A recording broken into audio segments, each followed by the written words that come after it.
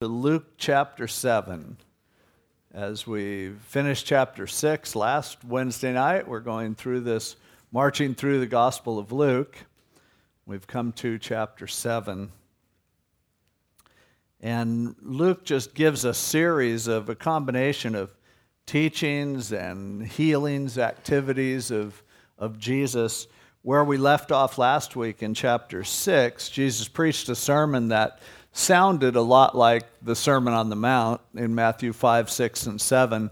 There are a lot of similarities. There are some differences, and people differ as to whether this is another sermon he preached at a different time or whether this is just a different, some different wording of the Sermon on the Mount. But this one seems to have been preached on a plain, as we saw. At least that's where he was right before he started teaching. But the content lines up well with the Sermon on the Mount. And then also in Matthew's Gospel, right after he preached the Sermon on the Mount, you had the healing of the centurion's servant, which you see here in chapter 7 as well. So could be the same thing, could be different. You can figure it out on your own. But Jesus finished speaking, and it says, when he concluded all his sayings in the hearing of the people, he entered Capernaum. Capernaum was a little city right on the shore at the northern end of the Sea of Galilee. You go up further, there's Mount Tabor, and that's the border up there of Israel. And so this is about Capernaum is about as far north in the Galilee region as there was any kind of serious population. And it was a seaport where Jesus spent most of his life, most of his ministry anyway, not most of his life. He lived in Nazareth as a kid, which is south of the Sea of Galilee, and this is at the north tip of the Sea of Galilee. So a certain centurion's servant, who was dear to him, not to Jesus, the servant was dear to the centurion. A centurion was a Roman soldier who was in charge of 100 soldiers, so it was a prestigious position for sure. And the servant was sick and ready to die. Now, right away, the fact that he cared about his servant was kind of amazing to begin with. The Roman law in those days was if your servant got sick or wasn't working well, you'd just kill him. And so it was perfectly okay. They were just considered to be property. So this centurion was an unusual guy by their standards as to where not only was he loved his servant, but in addition to that, he cared about him when he got sick and was going to die. And so when he heard about Jesus, he sent elders of the Jews to him, pleading with him to come and heal his servant. Probably figured as a Gentile, no way is Jesus going to listen to him.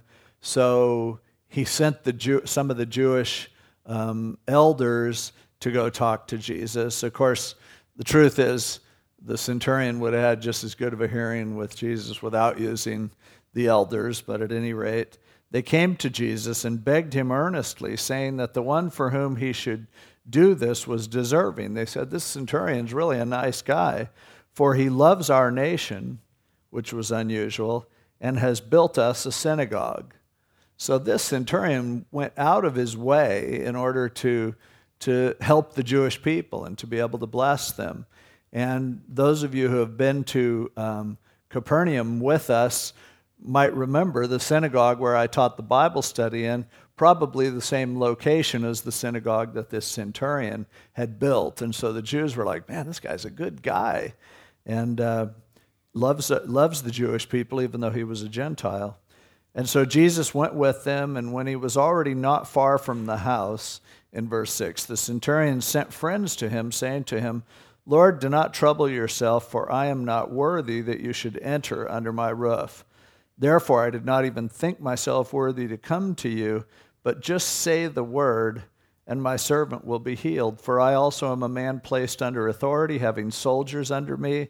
And I say to one, go, and he goes, and to another, come, and he comes, and to my servant, do this, and he does it. So the centurion sent a message to Jesus and said, you don't need to come. He said, I understand authority. If you can heal him, you can do it from there. I don't want to bother you. I don't want to take up a bunch of your time. He said, I know how authority works. If you're the authority, you tell somebody to do something and they do it. So he said, you don't need to come personally. Just say the word, and I know that my servant will be healed. And so he goes on and says, Jesus heard these things in verse 9. He marveled at him. That's one of the only, there are a couple times when Jesus marveled. One time he marveled at the disciples because of their lack of faith. And here he's just marveling at this Gentile who had so much faith. So he turned around and said to the crowd that followed him, including those Jewish elders, I say to you, I have not found such great faith, not even in Israel. And those who were sent went back to the house and found out the servant had been healed. So an amazing picture of a man who had faith, even though he was a Gentile, and even though, he wasn't someone who had grown up in Judaism and understood that, but he understood authority. And so his servant was healed as a result. Now, right after that, the next day, it says in verse 11 that Jesus went into a city called Nain. The city of Nain, there are still ruins there, and there's a small Muslim group of people that live there. There's not much left of the city except a graveyard, and the graveyard is there. But he came there, and the disciples, there was a large crowd, and it says when he got near the gate of the city, a dead man was being carried out. So in those days, they wouldn't bury a body inside the city for obvious reasons. It would stink, and it could bring disease and things like that. So they would typically take the body outside. So here they were carrying the body of this dead man in an open coffin, heading out as Jesus was coming in. And he was the only son of his mother, and she was a widow. So he was like the last thing she had. And a large crowd was with her. And verse 13, when the Lord saw her, he had compassion on her and said to her, do not weep. He wasn't rebuking her by saying, don't cry, don't be a baby. What he was saying with compassion was, he was touched, her heart touched his heart, and he was just appealing to her, oh, don't weep, because he knew what he was about to do. And so he came and he touched the open coffin and he talked to the kid. He said, young man, I say to you, arise. The dead guy sat up, started talking, and so Jesus said to his mom, there you go. I like that. He presented him to his mother. Let me introduce you to your new son. And then fear came upon all. That would scare you, kind of, and they glorified God and said, a great prophet has risen up among us, and God has visited his people. And this report about him went throughout all Judea and all the surrounding region. Now next we see John the Baptist, who at this time had already been imprisoned. And he's in jail, and he's, remember when John first, came on the scene, he was talking about the one that he was going to introduce. And when Jesus came out there to the wilderness by the river, he said, this is the guy that I'm not even worthy to untie his shoelaces. And proclaiming Jesus as the Messiah, but he didn't understand the whole Messiah thing. No one did at that time. And so now John the Baptist is in prison with no prospect of getting out of prison, and he's just thinking, was I messed up? I mean, is Jesus really the Messiah? I expected he'd be setting up a kingdom pretty soon. Instead, I'm rotting away here in prison. And so he sent some of his disciples. He still had a group of guys. Some of them had followed Jesus, but others were still really loyal to John the Baptist. And he called for them and he said, go ask Jesus, are you the Messiah? Or should we hold out for somebody else?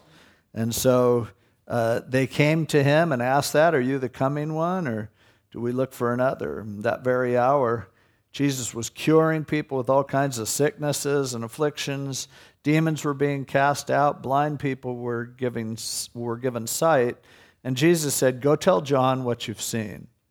The blind see, the lame walk, lepers are cleansed, the deaf hear, the dead are raised, the poor have the gospel preached to them, and blessed is he who is not offended because of me. He goes, tell them what you see, because this is obvious evidence, fulfillment of Scripture, and a demonstration of power.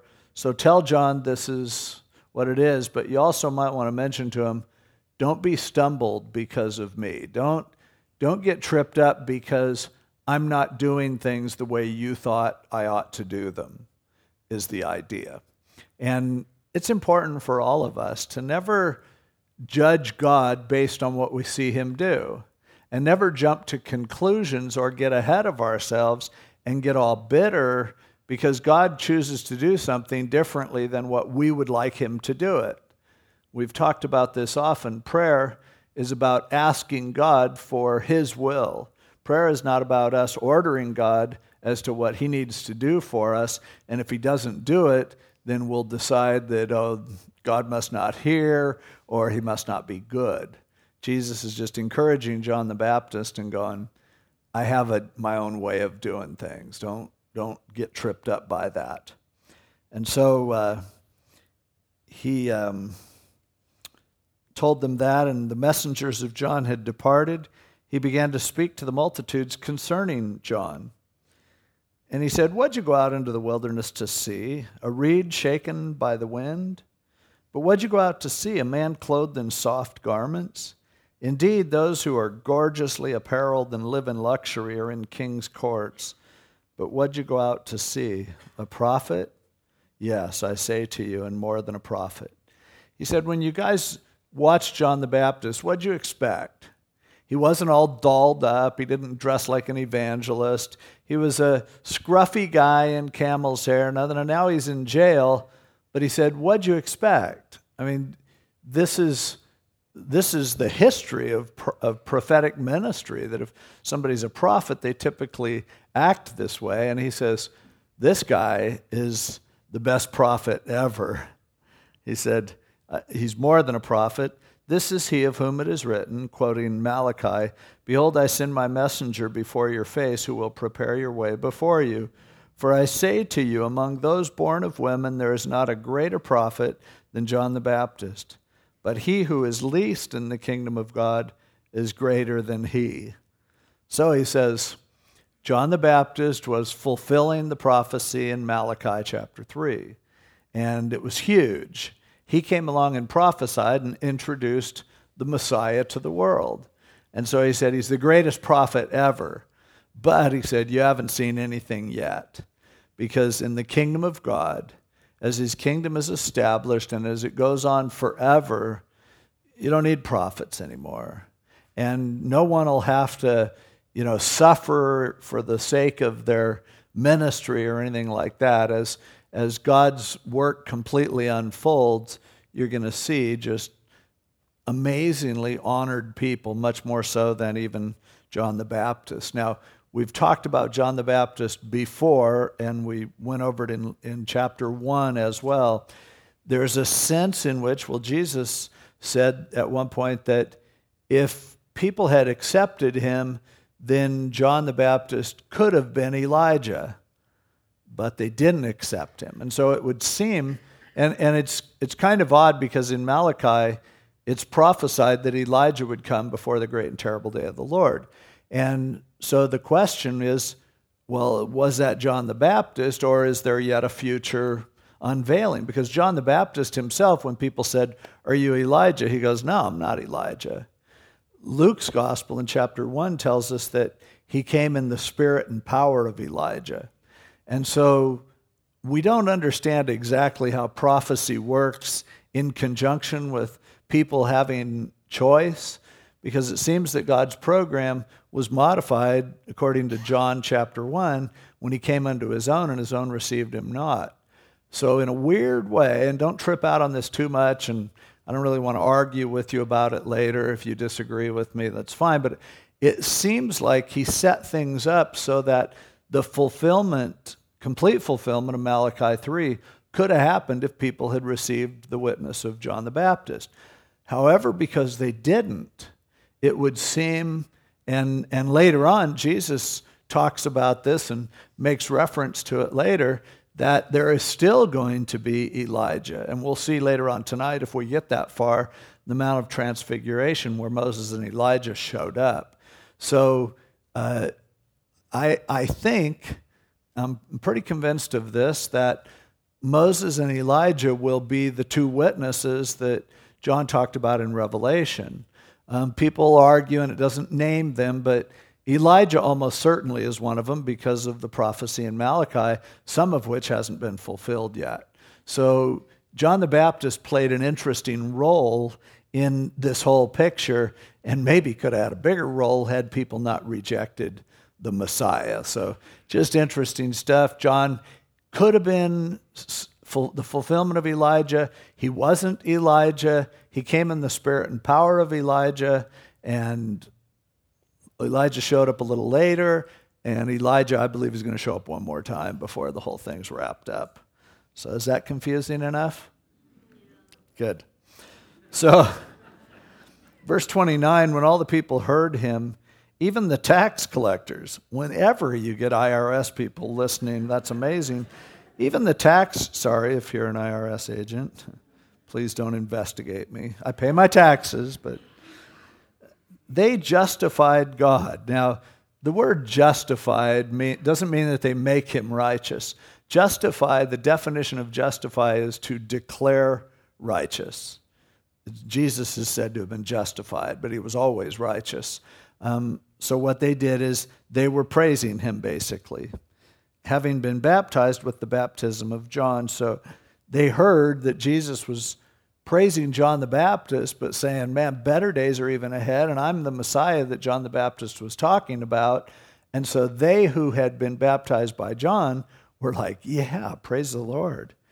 But the Pharisees and the lawyers, I mean, you can get IRS agents, but religious leaders and lawyers don't have a chance. They rejected the will of God for themselves, not having been baptized by him. So they never bought into John, and they weren't buying into Jesus either. Now, that doesn't mean that no lawyers and no Pharisees, some did that we know, but in general, as a category, that was their case. And so the Lord said, to what then shall I liken the men of this generation, and what are they like? They are like children sitting in the marketplace and calling to one another, saying, and then there's this little song, we played the flute for you, and you did not dance. We mourned to you, and you did not weep. A little kid's song probably that they played in those days, where if you played music, they were supposed to dance or they were supposed to sing, and these kids are like saying, hey, you didn't do that, you're not playing fair. And he said, for John the Baptist came neither eating bread nor drinking wine, and you say he has a demon. The Son of Man has come eating and drinking, and you say, look, a glutton and a winebibber, a friend of tax collectors and sinners, but wisdom is justified, declared righteous by all her children. So he says, you guys are like little kids, and you don't get it. You're cheating at your own game. And he said, when John the Baptist came, you rejected him. And he wasn't, eating the kinds of foods that you ate, and he didn't drink wine, and you criticized him for being a Nazirite or for being ascetic.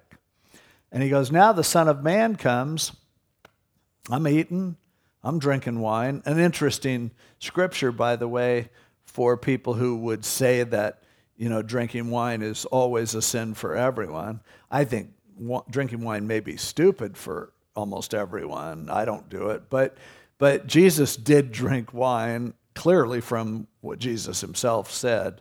And you can argue about what the alcoholic content was.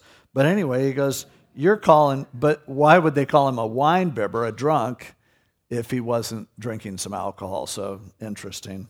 A glutton, because he just ate all kinds of food, and a winebibber, and by the way, a friend of tax collectors and other sinners. But he said, wisdom is justified by all her children. In other words, if you don't have wisdom, then you can't recognize wisdom. If you get it, if you have a relationship with God, if you are someone who is a child of God, then you will understand things that some other people won't understand. But basically he's saying, what you guys are into is arguing and criticizing and ripping into anything that's contrary to whatever you want to believe. And may it never be said of us that we are the kind of people who decide what's right and wrong based on what we already think. See, if you're already certain of everything that you believe, and you don't want to listen to anything that might be contrary to that, that's not wise. Because the truth is, in some areas, you are wrong. I'm not, but you are. No. No, we're all wrong. And when we get to heaven, we'll find out how wrong we were. And so wisdom takes a humility to just go, I'm open. I'll listen to what God has to say. I'll ask him to help me discern this. A person who never changes their mind is a fool. We need to change. But you don't want to change just for the sake of changing, because you don't want to trade away something that you know that's correct for something that's incorrect. But that's where wisdom is involved, and that's how the Holy Spirit wants to help us. We have to learn to listen to the Spirit and to keep an open mind and heart to whatever he wants to reveal to us. And it's all going to be, as Paul said in 1 Corinthians 13, but now we know in part. Understanding that we know in part is one of the first steps toward wisdom. Realizing that you don't know everything. Finding out what you don't know is a good step toward learning some things that you do know. Now it says that verse 36, one of the Pharisees asked him to eat with him. And he went to the Pharisee's house, and this Pharisee's name was Simon, we find later in verse 40. So he goes to the guy's house and sat down to eat, and a woman in the city who was a sinner, we don't know the nature of her sins, but they were kind of scandalized that Jesus would have anything to do with her. When she knew that Jesus was there in the Pharisee's house, brought an alabaster flask of fragrant oil and stood at his feet behind him weeping. And she began to wash his feet with her tears and wiped them with the hair of her head. And she kissed his feet and anointed them with the fragrant oil. Now, when they were sitting at the table, they would lie inclined with their feet away from the table and their face up to a low table that they would eat at. So she came to his feet and sat there and just began to cry. And as her tears were falling on his feet, she became self-conscious, didn't have anything to wipe it with, so she was actually using her hair, and then wanting to freshen them up, took this expensive ointment that she had and anointed his feet. And Simon the Pharisee, who had invited him over to his house, he was thinking to himself, this man, if he were a prophet, would know who and what manner of woman this is who is touching him, for she is a sinner. Kind of foolish to point out anyone as a sinner, because all have sinned, and Simon didn't recognize his own sin. And Jesus answered and said to him, Simon, I have something to say to you. He said, Teacher, say it. Jesus had just been reading his mind. He said, there was a certain creditor who had two debtors. One owed 500 denarii and the other 50. And when they had nothing with which to repay, he freely forgave them both. Tell me, therefore, which of them will love him more? Simon answered and said, I suppose the one whom he forgave more. And Jesus said to him, you have rightly judged. Now this, for the Pharisee, wouldn't be unusual, because the rabbis often taught by asking questions using kind of a parabolic form, and then as they dialogued back and forth, Socrates used a similar method that we call the Socratic method, but the Jewish rabbis would do this as well, engage conversation. And so he says, okay, two guys owe money to a guy. One of them owes 10 times as much as the other one. He forgives them both. Who loves him more? And he goes, man, I guess the guy that got forgiven the bigger debt. The other guy probably wished he had borrowed more in the first place. And so he said, yep, you're right. And then he turned to the woman and said to Simon, do you see this woman? I entered your house, and You didn't give me any water for my feet, but she has washed my feet with her tears and wiped them with the hair of her head. You gave me no kiss, but this woman has not ceased to kiss my feet since the time I came in. You did not anoint my head with oil, which was a customary thing in those days, but this woman has anointed my feet with fragrant oil. Therefore I say to you, her sins, which are many, are forgiven, for she loved much, but to whom little is forgiven, the same loves little. And then he said to her, your sins are forgiven. And those who sat at the table with him began to say to themselves, who is this who even forgives sins? And then he said to the woman, your faith has saved you. Go in peace. An amazing, touching story of Jesus having compassion on someone that everyone else thought was disgusting. And it's a sad story about a Pharisee who didn't get how disgusting he was, who didn't realize and recognize his need for sin and for forgiveness. And some commentators have speculated that perhaps Simon had been sick and Jesus had healed him, and that's one reason why he would invite him over. And he's comparing the forgiveness that this woman was experiencing compared to the meager attitude that Simon had toward Jesus at the time, and just going, kind of as what Paul said in Romans, where sin abounds, grace much more abounds. And we should never feel like, oh, I'm such a horrible sinner, I can't come to Jesus. That's what it takes to come to Jesus, is to realize that you're a horrible sinner. Now, Matthew, Mark, and John have a similar story to this. And sometimes you'll see people who want to prove that the Bible has contradictions. They'll bring it up because some of the facts differ. In Matthew and Mark's account, and actually in John's as well, this event happens in Bethany at the house of a guy named Simon the leper. John doesn't say Simon the leper, but Matthew and Mark do. So this case, it's Simon the Pharisee. So people go, wait a minute. This would seem to be in Capernaum or somewhere in the Galilee area at a Pharisee's house. And the other one is in Bethany, which was down behind the Mount of Olives, down near Jerusalem in the southern part of Israel. So they go, which was it? And was Simon a leper or was he a Pharisee? And the truth is, we don't know for sure. I'm not going to be dogmatic on it. Most likely, this was at least two separate events. And one of them happened down in Bethany. And actually, John's gospel identifies Mary, the sister of Martha and Lazarus, as being the woman who came in with ointment and anointed Jesus. And Jesus then said, the disciples were going, and Judas in particular was saying, oh, that's expensive ointment. We could have used this money, we could have sold it and made a bunch of money and given it to the poor or whatever. But Judas actually was hoping to rip it off because he was the accountant for the disciples. It's kind of interesting that Jesus picked a guy like Judas and made him in charge of the money. But, Jesus knew everything, and really he doesn't value money quite the same way that we do. But the account in John happens right before Jesus goes to the cross. And he congratulates Mary, and in Matthew and Mark as well, it seems to be later on, and he mentions that she is anointing him for his burial. And there was no story about, hey, two guys were forgiven, who loves most. So the point of the story is different. Probably the location was different, and probably Simon was a different Simon.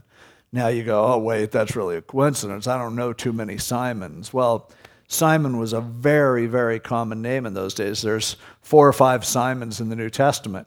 2 of them that are disciples, Simon Peter and Simon the Zealot.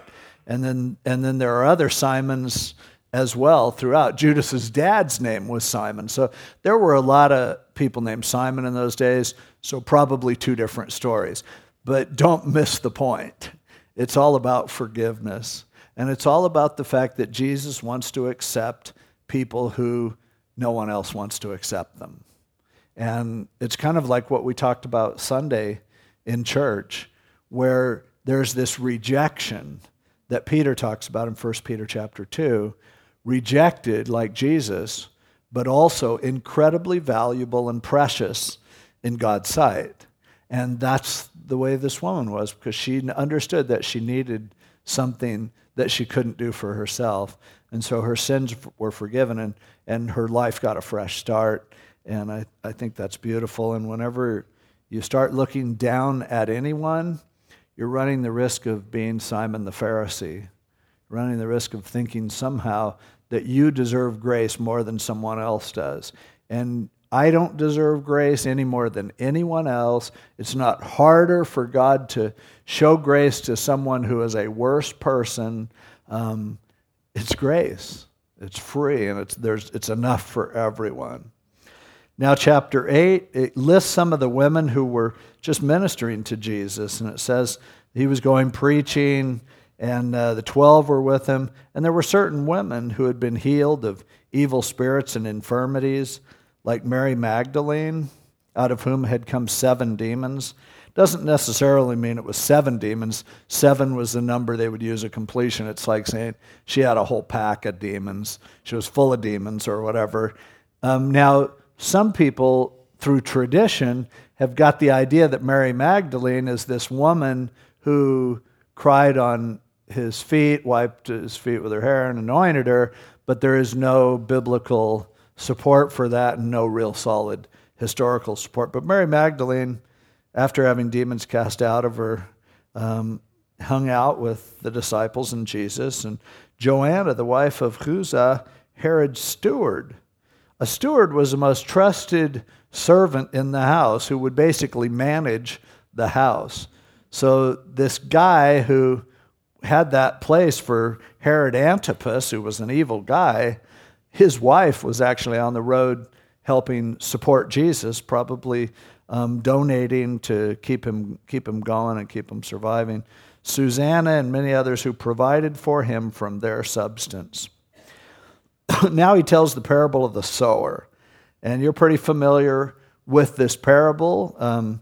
He said, a sower went out, verse 5, to sow his seed. Sow means to plant, if you don't know that. And some fell by the wayside, trampled down, and the birds ate it. Some fell on rocks, and as soon as it sprang up, it withered away because it lacked moisture. Some fell among thorns, and the thorns sprang up with it and choked it, but others fell on good ground, sprang up, and yielded a crop 100-fold. When he had said these things, he cried, "He who has ears to hear, let him hear." So he tells the story, and he says, a guy's planting seeds. He throws some of it on the side of the road, birds eat it. He throws some in the rocks, springs up, but it can't get root, it's gone. He throws some in an area that's okay, except there's a bunch of thorns, and the thorns come and choke it out. And then he put some on some good cultivated soil, and it bore fruit. Now you go, why would a guy plant seeds in all those places? Well, we'll see when we get to the point of the story. But before he does that, as he says, whoever has ears to hear, let him hear, the disciples were like, huh? They didn't get it. So they tried to get kind of a private interpretation of it. They asked him, what does this parable mean? And he said, to you it has been given to know the mysteries of the kingdom of God, but to the rest it is given in parables, that seeing they may not see, and hearing they may not understand. I'm quoting Isaiah chapter 6. Now, when he says mystery, a mystery is something that at one point wasn't known and now is being revealed. So what he's saying to them is, I'm telling stories because people who just want to argue with me or whatever, it just baffles them. And if they're not going to accept me, then they don't need to understand my stories, so they'll have another reason to argue with me. But he said, to you, the mystery is going to be revealed. You can understand. You have the capacity. You've already put yourself in a relationship with me, and so this is no problem for you. And then he interpreted the parable. He said, now the parable is this. And by the way, as I mentioned in our introduction to Luke, again, Luke has way more parables than any of the other Gospels. Luke has 23 parables, and 17 of them don't appear in any other Gospel, just in Luke. A parable is a story that, the word parable means to place alongside of, and it's a story that you hold up to reality and it demonstrates a lesson. Generally, a parable is told to teach one major point. And it, just like some of the old Mother Goose, stories and things like that a whole story was told, but it was really to tell one moral of the story. And that's similar to what parables are like, and so now he interprets it. He says, now the parable is this: the seed is the word of God. And those by the wayside are ones who hear, and then the devil comes and takes away the word out of their hearts, lest they should believe and be saved. The ones on the rock are those who, when they hear, receive the word with joy. And these have no root, who believe for a while, and in time of temptation they fall away. The ones who fell among thorns are those who, when they've heard, go out and are choked with cares, riches, and pleasures of life, and bring no fruit to maturity. But the ones that fell on the good ground are those who, having heard the word, with a noble and good heart, keep it and bear fruit with patience. So he says, a lot of people hear the word.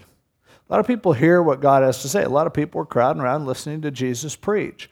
A lot of people today attend church at one time or another, hear things about God, and listen. But the Word of God is the Word of God is perfect, and it doesn't return void. There's nothing wrong with the Word. Just like the seeds in all of these cases, the seed was fine. The problem is whether or not the soil was healthy enough soil in order to maintain any kind of a productive fruitfulness. And so he goes, some people hear the Word, and it's like, as he says, Satan comes and takes the word out of their hearts, so lest they believe and be saved. So in some cases, people hear it, but it's like it goes in one ear and out the other. They don't want to spend time with it. They're not thinking about it. They're not considering it. They're just basically in one ear and out the other. And Satan loves to see that happen. It's one reason why we really started our push on home fellowships, because it's easy to sit there and listen to somebody preach, but it's so important that we actually do something with what we learn. And when we get together and talk about it, it helps that to germinate. It helps us to soak in a little bit. There are people, and you know this, I'm driving in my car and I'll have K-Wave on, and 2 or 3 Bible studies while I'm driving, and I know who was speaking because, I know who speaks at that time. But I'm like, I don't have a clue as to what they were saying. It's easy for teaching to just go in one ear and out the other unless you're interacting with it. And so Satan would love to have you just hear it and forget it. It's over. Other people were those who got all excited about it, but they didn't sink their roots deeply. They respond to the word right away and go, oh, yeah, I'm into it. And you've seen that. Maybe you've been there in the past where you get really excited about God, but then you just kind of, temptation comes along and it's just kind of, you're over it. Not as excited as you once were. It's one of the reasons why I don't make a big push for altar calls. And I always, every Sunday, I give people a chance to come forward and pray to accept Christ. But I don't have them, okay, everybody, I don't do everybody, no peeking, raise your hand. Okay, I see there's somebody here, so I'm not going to look stupid if I tell them to come forward. Now you need to get up and walk down the aisle while people clap, and we're singing Just As I Am or Come Just As You Are.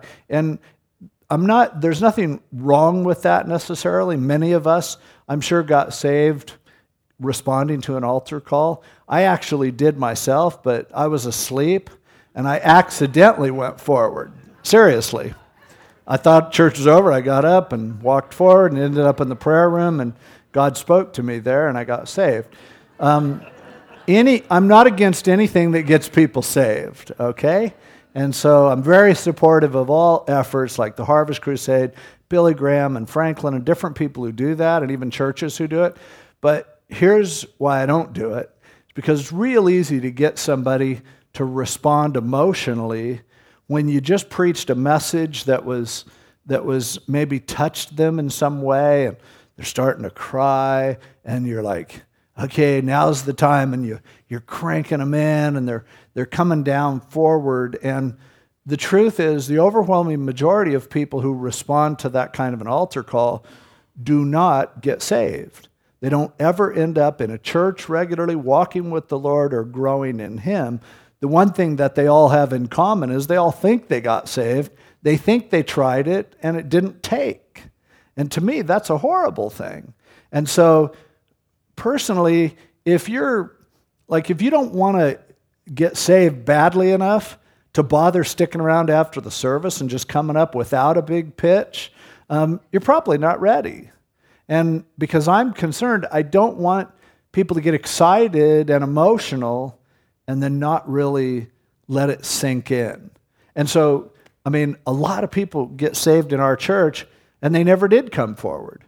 I see over a period of time, they just start sharing with me all God's doing in their life, and I go, well, wow, when did you accept the Lord? And they go, I don't know, I've been going to church here for like 3 or 4 months, and sometime during that time, at some point, it just sunk in.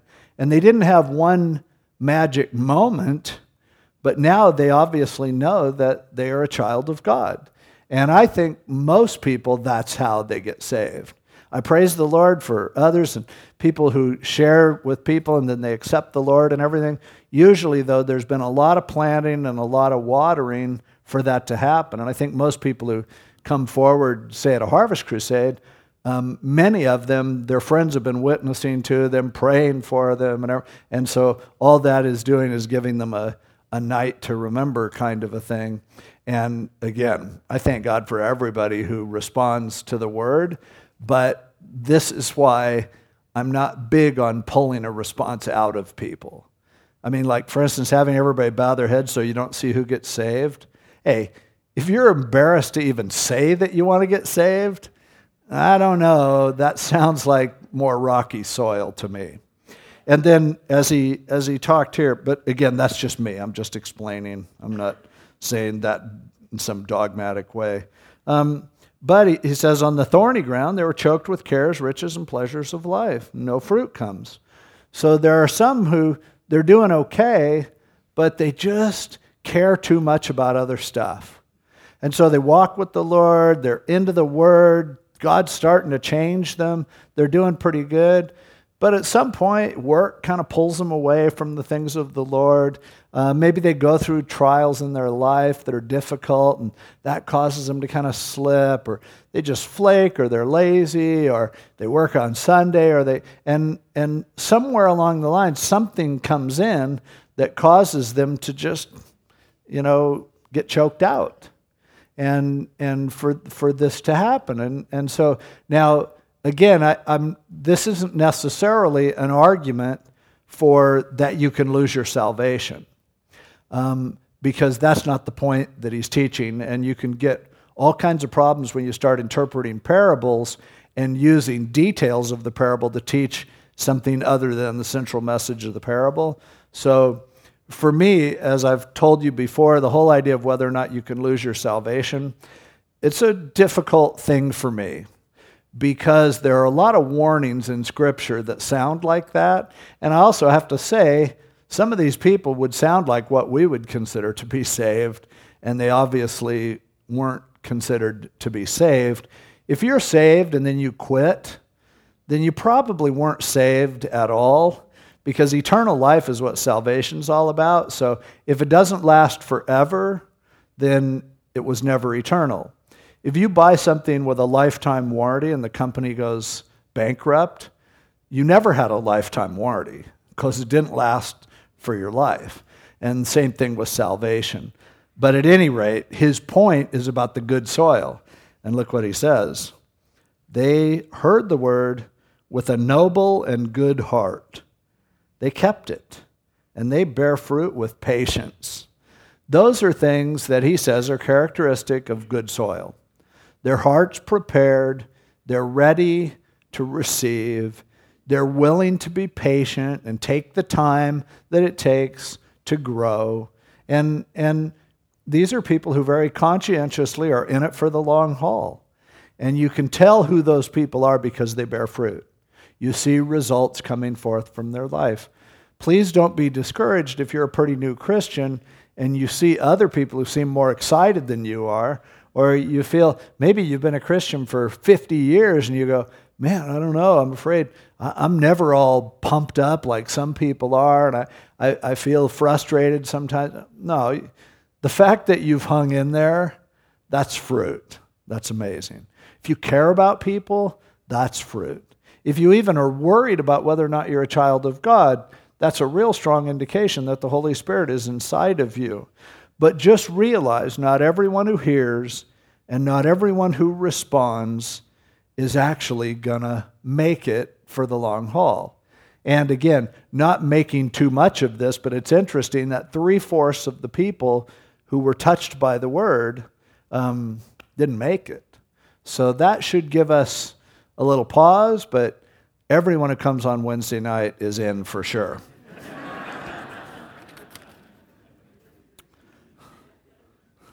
So now, beginning with verse 16, another parable, and it ties in with the other one in a way. It says, no one, when he's lit a lamp, covers it with a vessel or puts it under a bed. He sets it on a lampstand so that those who enter may see the light. But nothing is secret that will not be revealed, or anything hidden that will not be known and come to light. Therefore, take heed how you hear. For whoever has, to him more will be given, and whoever does not have, even what he seems to have will be taken from him. He goes, if you have a light, you don't stick it under the bed. If you have a light, you don't put a bowl on top of it. A light is there to make light. And this is over in Matthew's gospel, in the Sermon on the Mount, Jesus talked about this and said, don't hide your light under a bushel. Put it out there where people can see it. And he says, let your light so shine before men that they will see your good works and glorify your Father who is in heaven. This is the same kind of an idea. He goes, a light is for shining. And so he says, pay attention to how you hear. Pay attention to the way that you respond to the word. It's not just hearing the word. There will be a lot of people who never get to heaven who know the Bible better than any of us. There will be plenty of people who could argue theology all day long very effectively. And there are going to be people like the thief on the cross who knew almost nothing, but he said, remember me when you come into your kingdom, and that was it. And he's going to be in heaven. So what Jesus is saying is, don't just try to be right. Don't just worry about how much stuff you can learn. Make sure that you're concerned about how you hear and about fruitfulness that comes forth from it. Again, that's why I've just been so burdened for our church that we not just become a teaching center. If we wanted, I could just teach a Bible study every night. And then you could listen to K-Wave all day long and download podcasts and things like that. And, you could just get saturated with content. And there are a whole lot of people, that's what they want. That's all they really want is to know stuff. But I'm concerned for those people because I believe that there might be people who think I preach a great message every week, but who aren't applying it to their lives and aren't really living in fellowship with others and allowing the Word of God to affect actually how they live.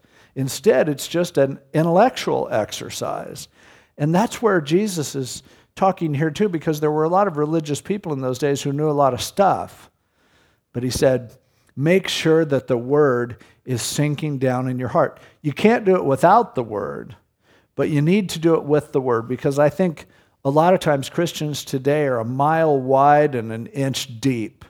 We need to go deeper into the things of God. We need to reflect on them and meditate on them and look more into them instead of just checking it off as we go down the list and saying what we know. It's why the discussion questions that I write for every bulletin are meant to bring out discussion and thought. I don't just say, name the 4 Gospels and you write those down. That means nothing. It's taking the Word of God and applying it that really means something, and that's what Jesus is saying. Okay, I'll get off my soapbox, and we'll see if we can get through another chapter or so. Thank you. You're done with it? You're over that? Okay, cool. Then his mother and his brothers came to him. Brothers? I thought Mary was perpetually a virgin. Guess not. And could not approach him because of the crowd. And it was told him by some who said, "Your mother and your brothers are standing outside, desiring to see you." But he answered and said to them, "My mother and my brothers are these who hear the word of God and do it." Jesus didn't give a special place to his relatives, biological relatives. By the way, if you wonder what a Catholic explanation of Jesus' brothers are, they postulate that Joseph was probably older and maybe had kids, and these kids were Mary's stepkids and therefore not biologically related. But a much simpler explanation is, since it said, we saw it in Luke, that Mary did not have physical relations with Joseph until after Jesus was born. Therefore, the clearest explanation is that they had kids after Jesus. Jesus was the oldest. But Jesus here is saying, you know what? I'm not impressed with blood. You know, we sometimes say blood is thicker than water.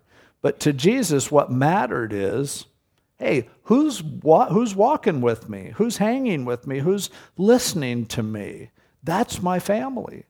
Some of you have had to experience being alienated from some in your family, and you find that I'm much closer to the family of God than I am to some of my own family. Well, that's just natural. Jesus had that same thing happening. And so praise God when your relatives also love the Lord, and that's a blessing, and that's a real deep fellowship at that point. But here Jesus was just kind of saying, his brothers didn't believe in him until after he rose from the dead. And that's when then they got cued in.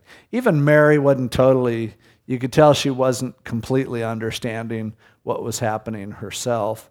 But Jesus just said, you people who hear the word of God and do it. Not just hear it, not just know it, not who can answer a test about it, but you hear it and do it, you're my family. Now, next he goes out with the disciples in a boat, and he said, let's cross over to the other side of the lake. They were heading across the Sea of Galilee over to what would be the east shore of the Sea of Galilee, we think. And so as they were going, he fell asleep, and the wind came, and the disciples were scared to death, and they were in jeopardy, and he was sleeping. And so they woke him up, Master, Master, we are perishing. Then he arose and rebuked the wind and the raging of the water, and they ceased, and there was a calm. Then he turned his attention to the disciples. Where is your faith? See, Jesus had said, let's go over to the other side of the lake. He didn't say, let's go out in the middle of the lake and drown. He was also teaching them that he was the Messiah. And so, he wasn't going to let anything happen. But funny thing about Jesus, God always does this. Sometimes he just likes to act like he's sleeping to see what we'll do. And so sometimes you're going through a tough time and you pray and you go, it doesn't even seem like God is here. And sometimes he's just messing with you to see where your faith is. Because faith is what comes when you can't see the answer in front of your face. It's doing it in the dark. It's doing it when you're blindfolded. And so he goes, you guys had a great chance. Where's your faith? And they were afraid, thought maybe he'll just bring the storm back. And they marveled and said to one another, who can this be? For he commands even the winds and water, and they obey him. Little lesson. If it seems like God's not doing anything in your life right now and you're really worried about it, and it seems like he's asleep in the back of the boat, just curl up next to him. Maybe this isn't the time for anything to happen. Maybe it's nap time. And I think clearly that was. And how cool it would have been if they go, Jesus is sleeping. Let's move over, guys. Let's go to sleep. Let's take a nap. There have been times in my life when I know that I was striving like crazy and it seemed like God wasn't there and it was frustrating. And in reality, he was just taking a nap because the timing wasn't quite right. And I wished I had enjoyed that. It's kind of like, guys lose their job, and then they're just so worried about losing their job, they don't ever bother taking a day off, go walk on the beach, drive up to the mountains or something like that. It's like, I can't enjoy myself because, I don't know, I'm out of work and everything. And then they find a job and they're like, man, I need a vacation. You just had a year vacation and you never took a day off. I mean, there's a place for just saying, okay, even when you're sick, I guess God wants me just to lay down and relax. Maybe that's his plan. And so it's a great story, though, and you see Jesus' power, obviously. When they got to the other side, to Gadara, which is opposite Galilee, that is, it's actually, if you're at Capernaum, so you're up at the top of the Sea of Galilee, Gadara is over to your left. It sits down below the big plateau up there, the Golan Heights. So it's down there in the coastline.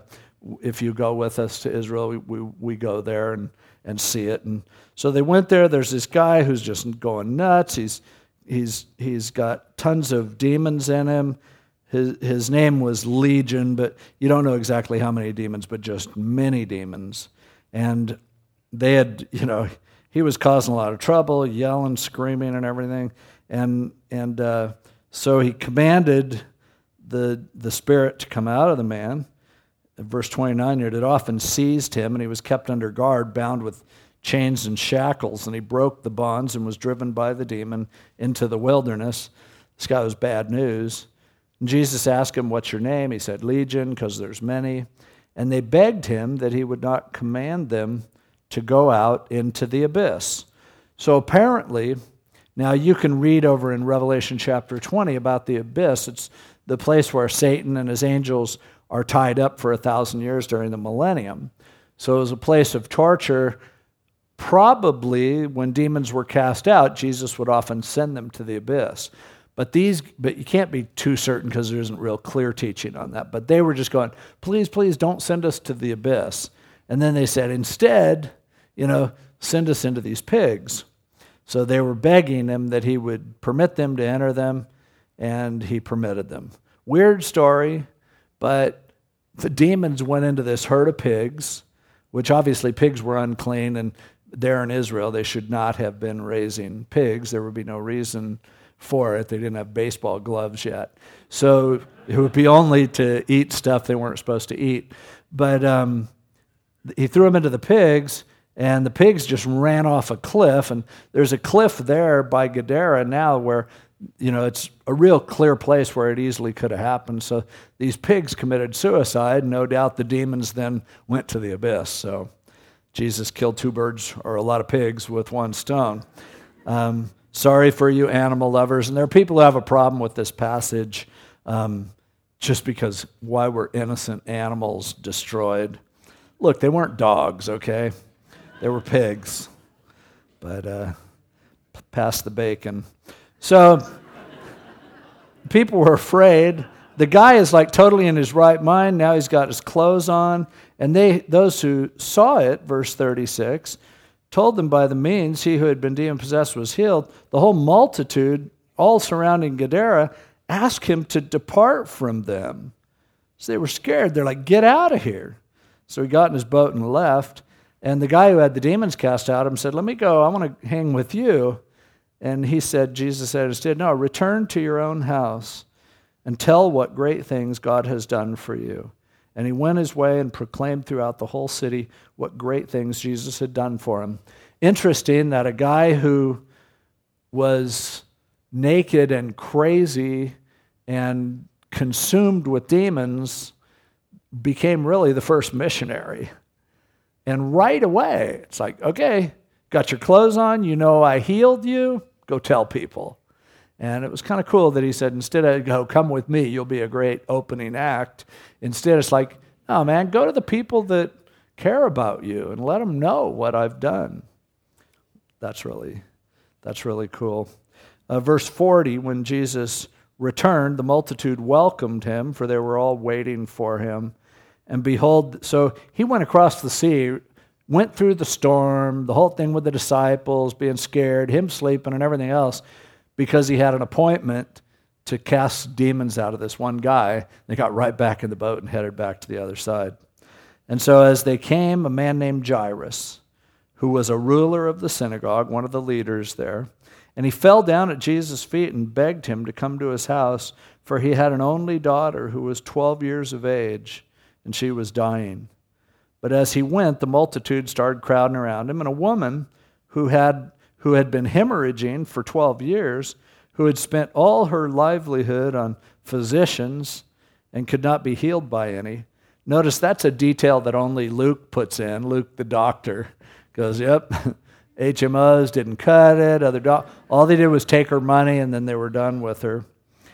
But and notice the connection. He's on his way to see Jairus' daughter, who's 12 years old.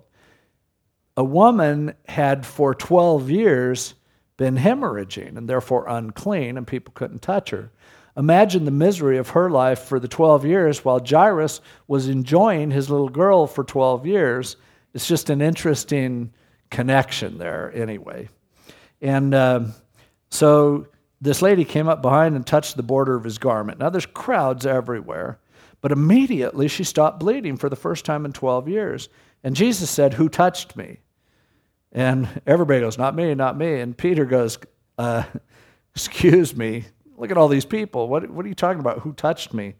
But Jesus said, "Somebody touched me, for I perceived power going out from me." He knew that someone had touched him and been healed. So when the woman saw that she was not hidden, he probably looked straight at her and said, "Somebody touched me." And she was like, "Ew, okay." And she came trembling and fell down before him and declared to him in the presence of all the people the reason she had touched him, and how she was healed immediately. And he said to her, "Daughter, be of good cheer. Your faith has made you well. Go in peace."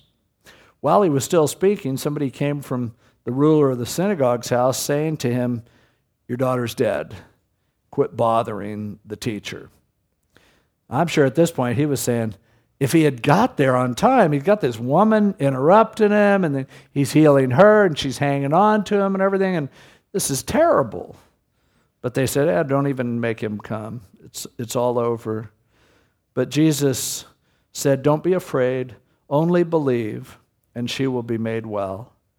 And he came into the house. He permitted no one to go in except Peter, James, and John, and the father and mother of the girl. There were a whole bunch of professional mourners there. They would hire people to come and cry. Now all wept and mourned for her, but he said, "Don't weep. She isn't dead, but she's sleeping." And they ridiculed him. Notice how their heart is into the mourning. They're like, "Oh, no, no." And he says, "Oh, she's asleep." "Oh, you idiot." And they're laughing at him. That's why he didn't want them in the house. They knew that she was dead, but he put them all outside, took her by the hand, and called, saying, "Little girl, arise." And then her spirit returned, and she arose immediately. And he commanded that she be given something to eat. And her parents were astonished, but he charged them to tell no one what had happened. It leaked out. But here, a woman who had been miserable for 12 years, a little girl who had been happy for 12 years, and Jesus reached out to both of them, along with lepers and other people who were dead, and people who, were demon-possessed, and people who had all sorts of ailments. And we see Jesus just going through and touching people and being moved with compassion toward them and healing them. And he has that same heart today. And if we have his heart, then we too will have compassion when we see people who are hurting. When we see people who are being rejected by others, and when we see those who just, are hopeless, we will care. We maybe don't have all the strength that he had. We'll see in the next chapter, he talked about it takes a lot of prayer and fasting for some of these guys. But we have the Spirit working in us, and we at least need to show his heart, because he didn't heal everyone, but he may want to heal people who we come in contact with. And so we certainly want to ask that according to his will, that we would, that he would do that Jesus is still able to heal. We're going to come into a time of celebrating communion now. And so the men can go back and get the stuff, and let's just pray. Lord, we thank you that we see over and over again going through this Gospel of Luke, not only your incredible teaching and your exhortation to actually live this stuff and to let it sink in and take root, but also this heart that you have to reach out and touch those who need your healing touch. And God, we thank you that you are able, and with those that we know are loved ones who are now struggling with various diseases, they know you. We're not worried about them. If you want to take them to heaven, that's better for them. But at the same time, Lord, I know how your heart of compassion is reaching out to those who are in the middle of struggling with sickness. We think of Bill Cravenor, who's really been battling this lately with his cancer. And Lord, you could say the word just like you have so many times before. And we've asked and we'll continue to ask, Lord, because we know how much you love Bill and how much he loves you, and we know how much productivity he still has ahead of him. But Lord, please show your heart of compassion to Bill. Help he and Pam to just sense your surrounding them with your Spirit and your work of healing in his life. We just ask humbly. We're not ordering you.